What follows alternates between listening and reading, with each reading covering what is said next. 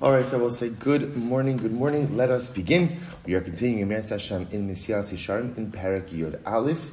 Again, I sent out the PDF on the chat as well. So today is Wednesday, the 22nd of Cheshvan, November 16th.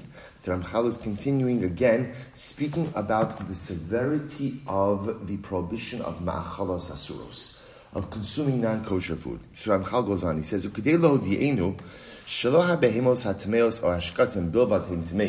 again, the Torah itself says, it's not only non-kosher animals or insects which are tamei, which are impure and therefore prohibited for consumption.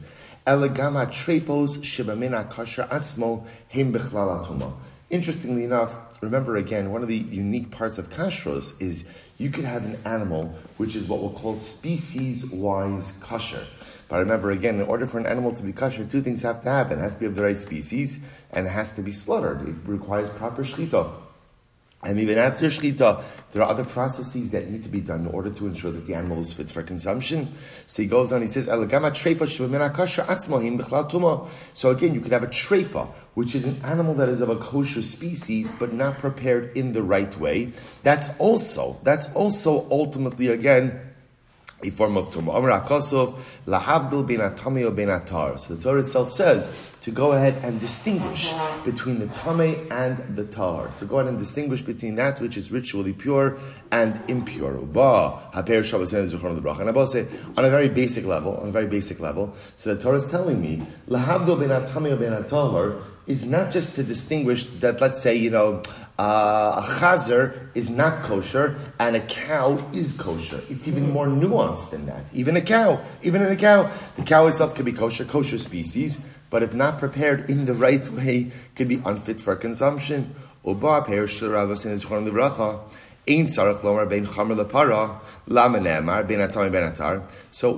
the Torah say, see, here's the shaila. What do I need that pasuk for? Lahavdil bin hatamei u bin hatahar. To distinguish between that which is pure and that which is ritually impure.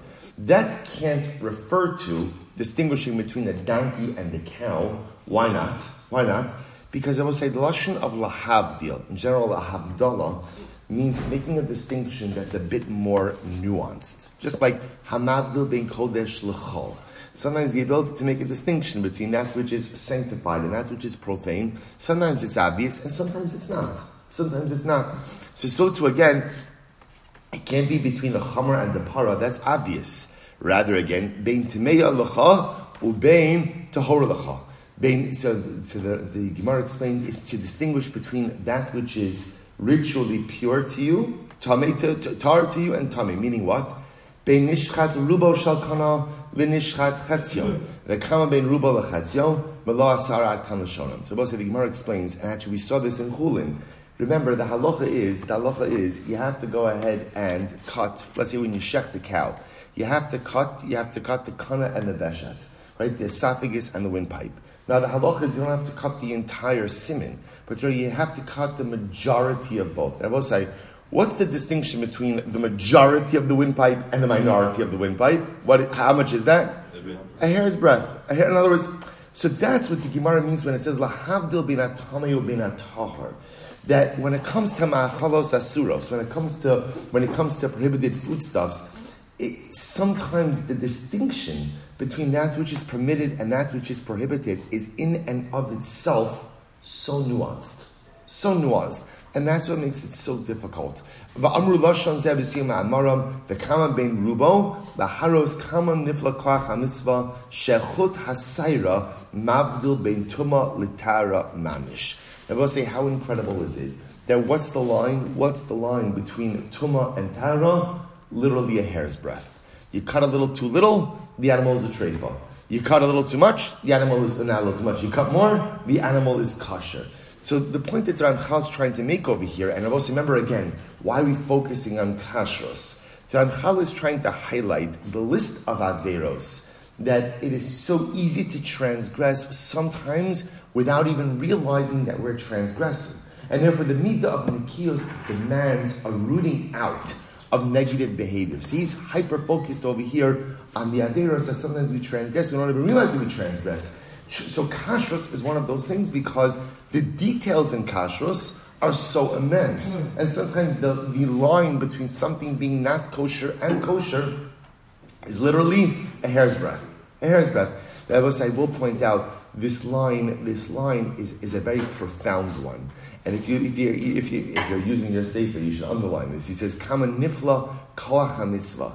You see from here how powerful a mitzvah is. Shechut hasayra mavdil bein tuma l'tara mamish. Sometimes it's just a hair's breadth that distinguishes between tuma and tara. Again, he's specifically referring over here to the halachas of kashrus. But what an incredibly profound statement and lesson in life in general.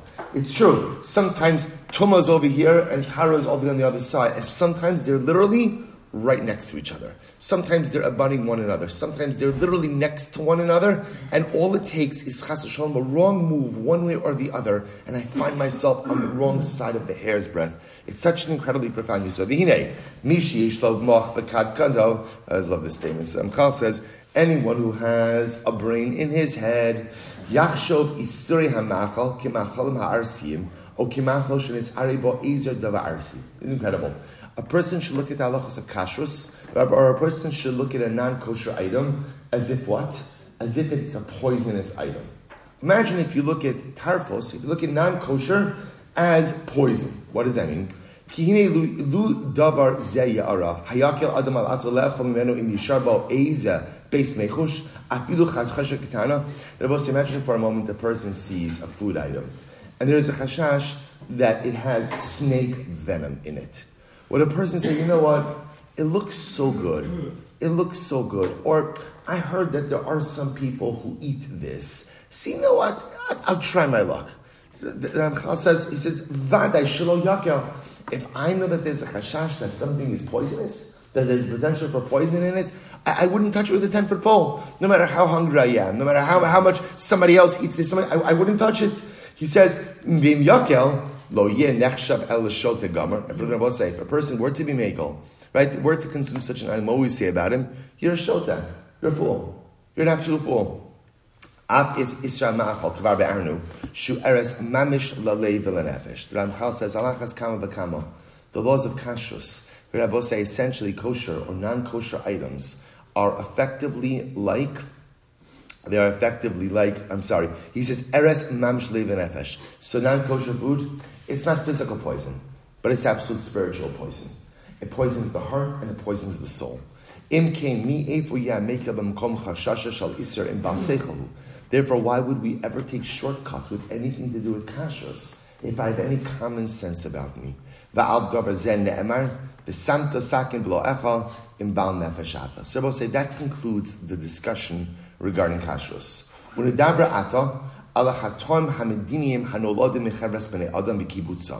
I will say, now we're about to really begin, I should say now, tomorrow, we're about to begin a really fascinating section. So, right, so let's go through the list. So far we've gone through gezel, theft, we've gone through arayos, immorality, we've now gone through kashrus. By the way, by the time we get to the end of this, there's nothing to do but sit and learn. Right, but okay, so right, we're going through all of the averos, and I will say, so now what the Ramchal is going to be focusing on are the averos that come up as a result of people. We'll call interpersonal averos.